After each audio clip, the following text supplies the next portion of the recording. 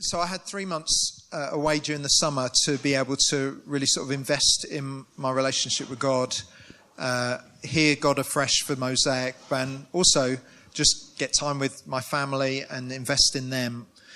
And I spent most mornings either walking in prayer or journaling. And I guess the conclusion I got to very early on, sort of a week in, was that emotionally I was very tired. And even though I wasn't in burnout, I wasn't in any sense really struggling with some things. Just emotionally, I felt tired. And what that meant was that I could feel internally, it's quite hard to describe, but a bit of a sense of withdrawal from God and from people. And so I had an active walk with God, but it was somewhat compartmentalized. Like I would do the basics, but it was almost like there wasn't a real openness in me for God to challenge me, or it was almost like I'm a little bit in survival mode, and I just didn't feel like I had the energy to go there, to fully surrender and fully give God my stuff. It was almost like, God, you can have this because this is what I've got, but I can't really give you everything, because I didn't feel I had the emotional capacity to do that. And interestingly, what I think was going on behind that was more than just I'm a bit tired, but actually was a fear of giving up control. One of my coping mechanisms is that I want to control things to survive my tiredness. So if I can just compartmentalize all the different areas of my life, then I'll get through it. And it's really funny when you say it out loud that I'm sort of fear of giving up control, because I do believe that God's good, and but internally somehow I wasn't letting that really impact the way that I was living. And it was almost like I didn't have the space or the energy or the faith to put it into practice. And it's interesting, I've been reading recently The Feeding of the 5,000, and it's amazing that Jesus starts with some fish and some bread, and given it was a miracle, it's weird that he just didn't start with any, like he could have just started with nothing. You know, it's interesting that he had to take a little boy's lunch. And I feel like that little boy with what I've got, and I'm a bit like wanting to say to God, well, you can just do this without me. But he's coming to me and saying, no, I want you to give what you've got, and I'll multiply that. And fear of giving up control always leads to trusting in myself or in others or in people instead of God. And ultimately, I just know it's a very fruitless and unsatisfying way to live when the fear is so strong. And it's funny that we're happy to trade those things. And so recognize it in me, I was really shocked, and I spent the next couple of months really in a process of repenting and surrendering and choosing to say yes to Jesus. And it has brought about a deep sense of joy and peace. And so that's what I want to speak on today, is yes to Jesus. I want our church, I want you, its leaders, to be growing in your desire to say yes to Jesus. And we're going to look at what might be holding you back at fully saying that today. I had the absolute privilege of getting time away to look. I'm hoping that we can do that in just 20 minutes or so this morning. So Luke 23 is going to be our passage that we're going to study together. I've got it on the screen, verses 44 to 49. And we're going to look at where Jesus says yes to God. Verse 44, it was now about noon, and darkness came over the whole land until 3 p.m, for the sun stopped shining.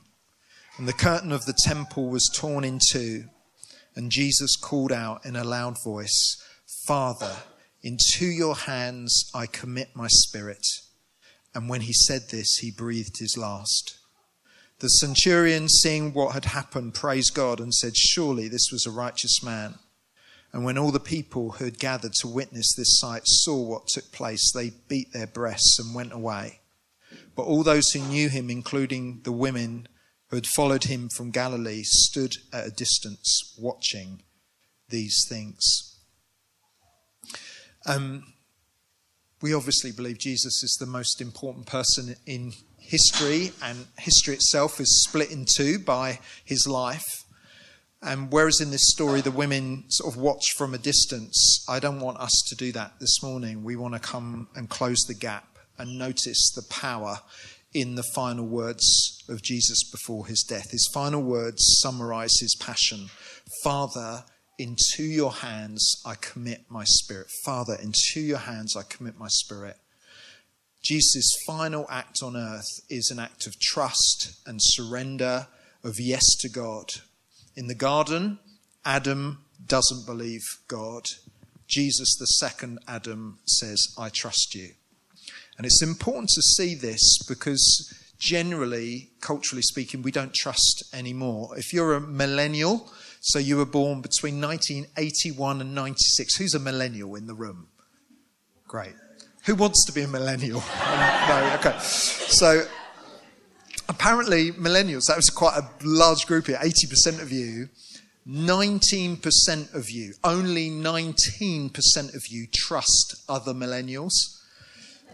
And it's really interesting because if you distrust the people around you, it causes you to withdraw even more, and it means you trust them even less. And if you distrust someone, then you find intimacy awkward. You avoid it. And it's just ironic how in society we are massively connected, but it lacks any depth and true intimacy and openness. Who can we trust? Like genuinely, when you think of the world, like do we trust the media? Do we trust our political leaders? Do we trust our neighbours? Do you leave the door open at night?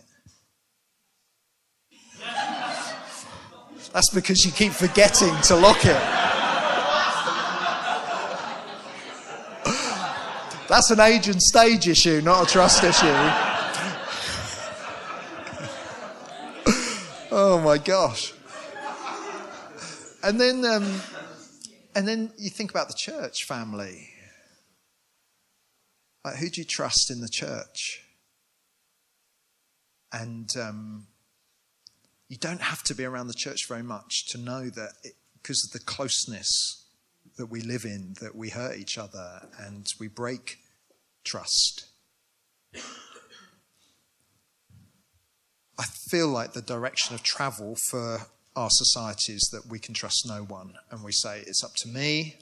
I can't hang my heart and my future on anyone else. And what generates all of that is the idol of control. And I just want to say, I think we're all in danger of this idol. So we're all in danger of deliberately and carefully controlling our lives. And we say jokingly someone's a control freak, but it's actually a humorous way of saying that person has the idol of control at the centre of their lives. Fear of being manipulated, fear of being vulnerable, fear of conformity, fear of change, fear of pain. I mean, especially in a church like Mosaic, where we run at a pace, where there's lots going on, where like change is the norm, because we're always sort of saying we want to do this because God's calling us to this. It's very easy to lock down and be controlled by our fears. And I think the idea of control is one of the biggest things that stops us saying yes to Jesus. You've heard me describe brokenness as roof off, walls down. I just love that picture. That's how I want to live. Roof off, walls down. But control fixes the gap in the roof and builds walls that are a foot thick. And in particular, the idol of control does two things. Number one, it makes us control the outcome of our lives. So we do think whatever's needed to get things to turn out the way we want. We hide, we pretend, we manipulate, we fake it, we retreat, whatever in order to get through life. And this was my realization in my sabbatical, that in particularly in my walk with God, but just in general, I just started to lock down, control areas to protect myself. And you see it in the Bible. You see it in the Old Testament. King Saul would be a perfect example of this. Saul is about to fight the Philistines. He's waiting for the prophet Samuel to come and make the sacrifice before the army, to have the blessing of God before they go into battle. Samuel is late. Saul, the king, sees that the army is leaving because they don't want to wait around. And so Saul asks for the knife, and he makes the sacrifices. He becomes the priest and the prophet, and literally, as the last animal was sacrificed, suddenly Samuel turns up and says, the kingdom, because of you trying to control and manipulate the situation, the kingdom will be taken away from you, and your heart will be hardened towards God. Saul wanted to control the outcomes. He didn't want to fail, so he jumped ahead and ignored God's instructions. And I think we can live in a similar way. We can manipulate to control. And I think, again, just as a church, we're known for our vulnerability. We're known for our challenge. We're known for the way that we just do life together. And it's very notable when someone comes into our culture, the sense of openness. But like, most of us don't like that. Most of us don't want to live in that way. And so, again, for some of you, for whatever the reason is, there is a resistance to vulnerability. There is a resistance to yes to Jesus, which I totally understand. But I want you to see that it's the idol of control that is at work. And ultimately, it won't give you the very thing that you need most. It is an empty idol. It feels good in the moment, but in the long run, it doesn't satisfy you in the way that Jesus can. So firstly, it makes us want to control the outcomes of our lives. But secondly, it makes us want to control God. We think, I know, our performance can control the way God interacts with us. We use God to get what we want. And if God doesn't do what you want, then it produces hurt and anger towards him.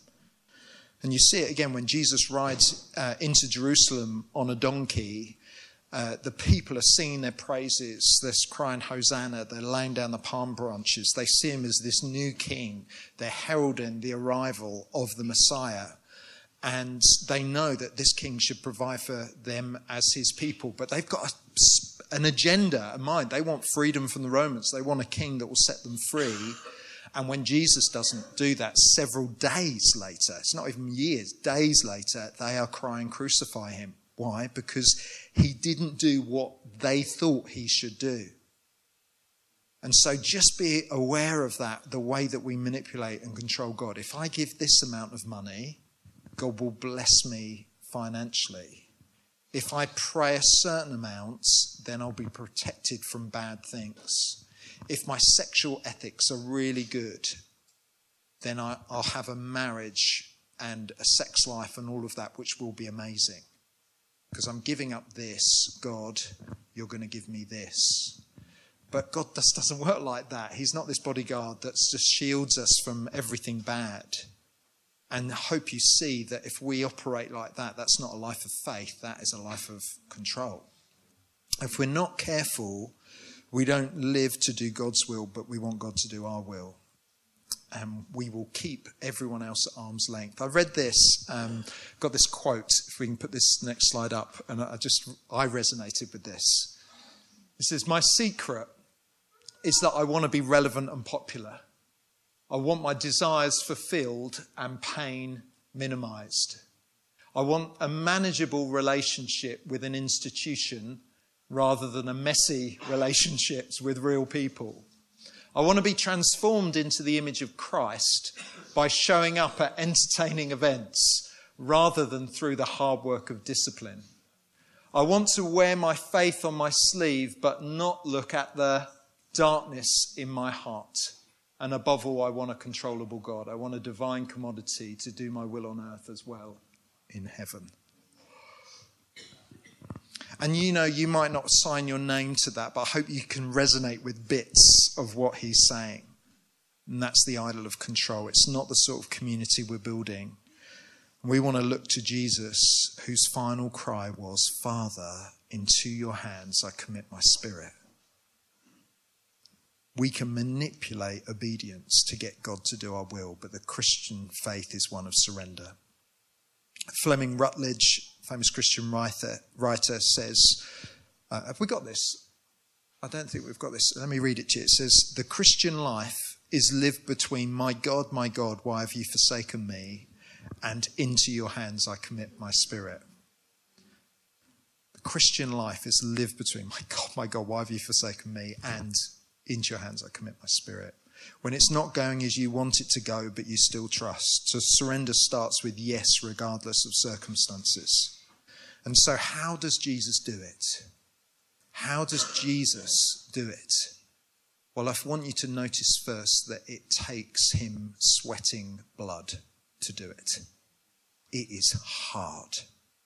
In the garden, he has got that battle going on between why have you forsaken me and into your hands I commit my spirit. He chose the pathway of faith instead of control, but you could see it cost him everything.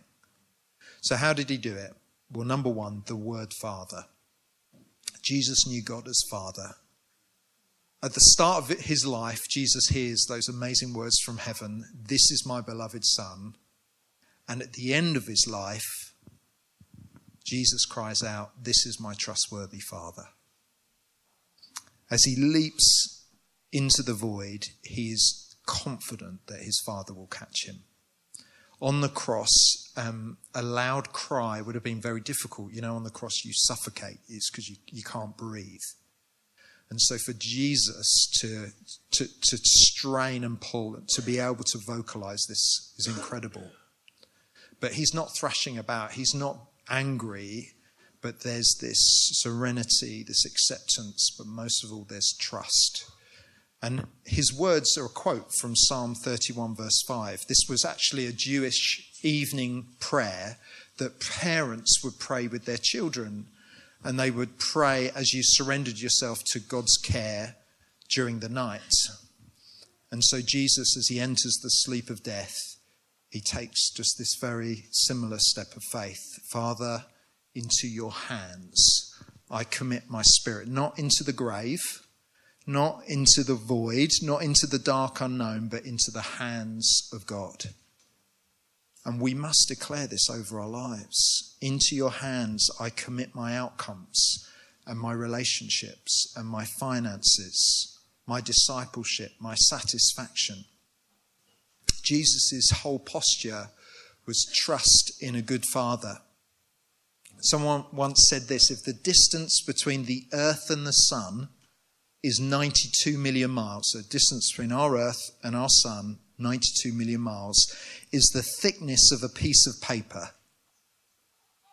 So if the distance between the sun and the earth is the thickness of this piece of paper, the diameter of our galaxy would be a stack of papers 310 miles high.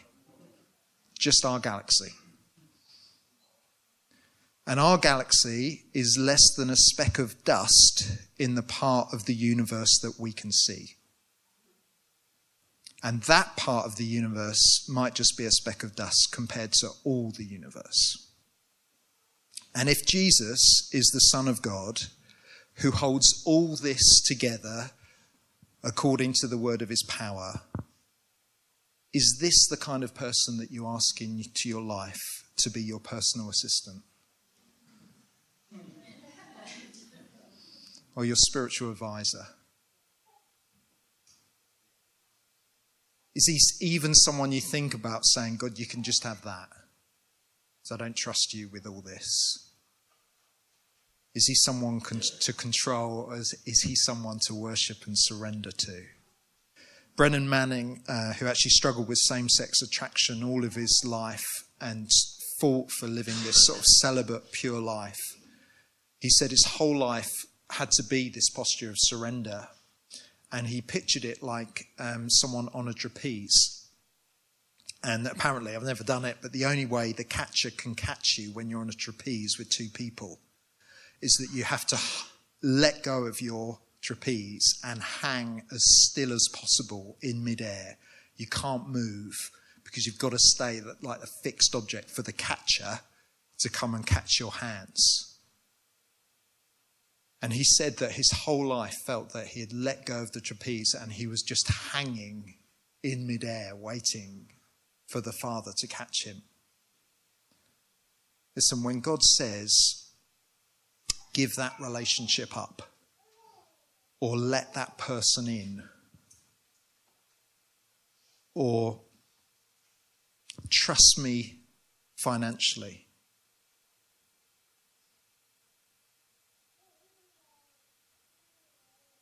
or minister to someone that feels very different from you,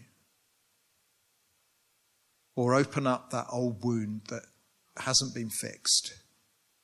I totally understand it's terrifying. But all the growth happens in the experience, not just the recognition of the truth. And that's so important because we're well educated here. All the growth happens in the experience of letting go of the trapeze, not in being able to look at it and say, yeah, that's where all the growth happens, and nod your heads. So don't just nod, but live it. Don't come to the border of your destiny and fail to cross it. Without a yes to Jesus, you enter into a wasteland. You lose intimacy and authority and fruitfulness. And you're letting the idol of control win. And my own experience in my own life is that failure to obey and say yes to Jesus always results in God just taking me on this long cycle where eventually I get back to the same point. And he says, okay, will you say yes? Or no, And it's a loving but brutal cycle. And mature people say yes, and they enter a different cycle where a different area of their life is offered up as worship to Jesus. And I want to be someone who matures. It's terrifying, but you can trust your Father. Discipleship is not just a matter of bending your will to Jesus' will. It's about melting your heart into a whole new shape. A disciple is not someone who simply sets a new priority. A disciple finds a new identity as God's son and daughter and welcomes God in. We're told in Hebrews 12 verse 2, for the joy set before him, he endured the cross, scorning its shame, and sat down at the right hand of the throne of God. As God's son, Jesus knew joy and satisfaction would only be experienced in obedience, and then on the other side of it. And I just think that's so important for our generation to hear, because joy is such a massive motivator for us. You know, we want a satisfying life. We're told that that's the life we're to have, but not in the way the world offers. Joy is found in obedience to Jesus. And what happens to Jesus when he surrenders? Well, God raises him from the dead. There's vindication, there's victory, there's power, and there's authority. Father, into your hands I commit my spirit. So, what I would love your prayer to be alongside mine is, Father, into your hands I commit ... About halfway through my sabbatical, I wrote a long list in my journal. I tried to write down everything important to me. It's quite a long list, actually. And just bit by bit, I sort of went through it and prayed this prayer. Father, to your hands I commit my family. Just sort of made my way down. It was interesting this morning as I was praying for today. I was sort of reviewing that list in my mind. And the scary thing was, it was just really hard to pray it again. Because, you know, we give up control and then we sort of take it back again a bit. And we sort of think, oh yeah, it's better with me. And the Christian life is that constant, Father, into your hands. So where is the idol of control? What's the thing that God wants from you this morning? And maybe for some of you, you know what that thing is and you're praying, God, let it not be that thing. It's that thing. Surrender is not giving up, it's giving over. And I urge you to hand it over, to say yes to Jesus. It is incredible what God does with a surrendered life. My friend Jimmy Seibert is a pastor in the States. He says revival is always only one obedience away. I just love that, because there's that sense of, if we're a people that say yes to Jesus, then there is a miracle, there is transformation, there is a revival on the other side of our obedience. Just one away. And so we want to be a people that say yes to Jesus, whatever he's asking. So what is he asking you for today? What's the thing that you just feel that you just need to give to him afresh? Is the idol of control winning? And do you need a moment just to repent? Just to remember the power that's in your yes comes from knowing your Father in heaven. I'd love to pray for us this morning that that's the sort of community that would be, and would be those that would encourage each other to have a life of yes to Jesus. So do you want to just have a moment? I'd like us to worship and pray, and I'd love it if you feel prophetically God's speaking to you to throw that in the mix. But do you want to just put things down to one side? Might be you just want to get a bit of space. You can do that if you want to. Might be you want to kneel. It might be you want to stand. It might be you want to sit. I don't really mind. But just when just take a moment to pray, and I'll lead us. And if we could have the band back as well, Matt, at least. That'd be great. Holy Spirit, we just thank you so much for what you're doing in our community and what you're speaking to us about, and particularly want to be a people that say yes to you, even if it comes through gritted teeth and takes time and done with great struggle. Eventually we'll want to land in that place of yes. And so, God, would you just speak to us? Holy Spirit, would you just help us see control when it's at work in us? Even as I've spoken, whatever's come to mind, even if it's just I'm not saying no, but I just need to say yes again. God, in these moments, would you be at work in us? And why don't you just talk to God? Just quietly have a conversation with him.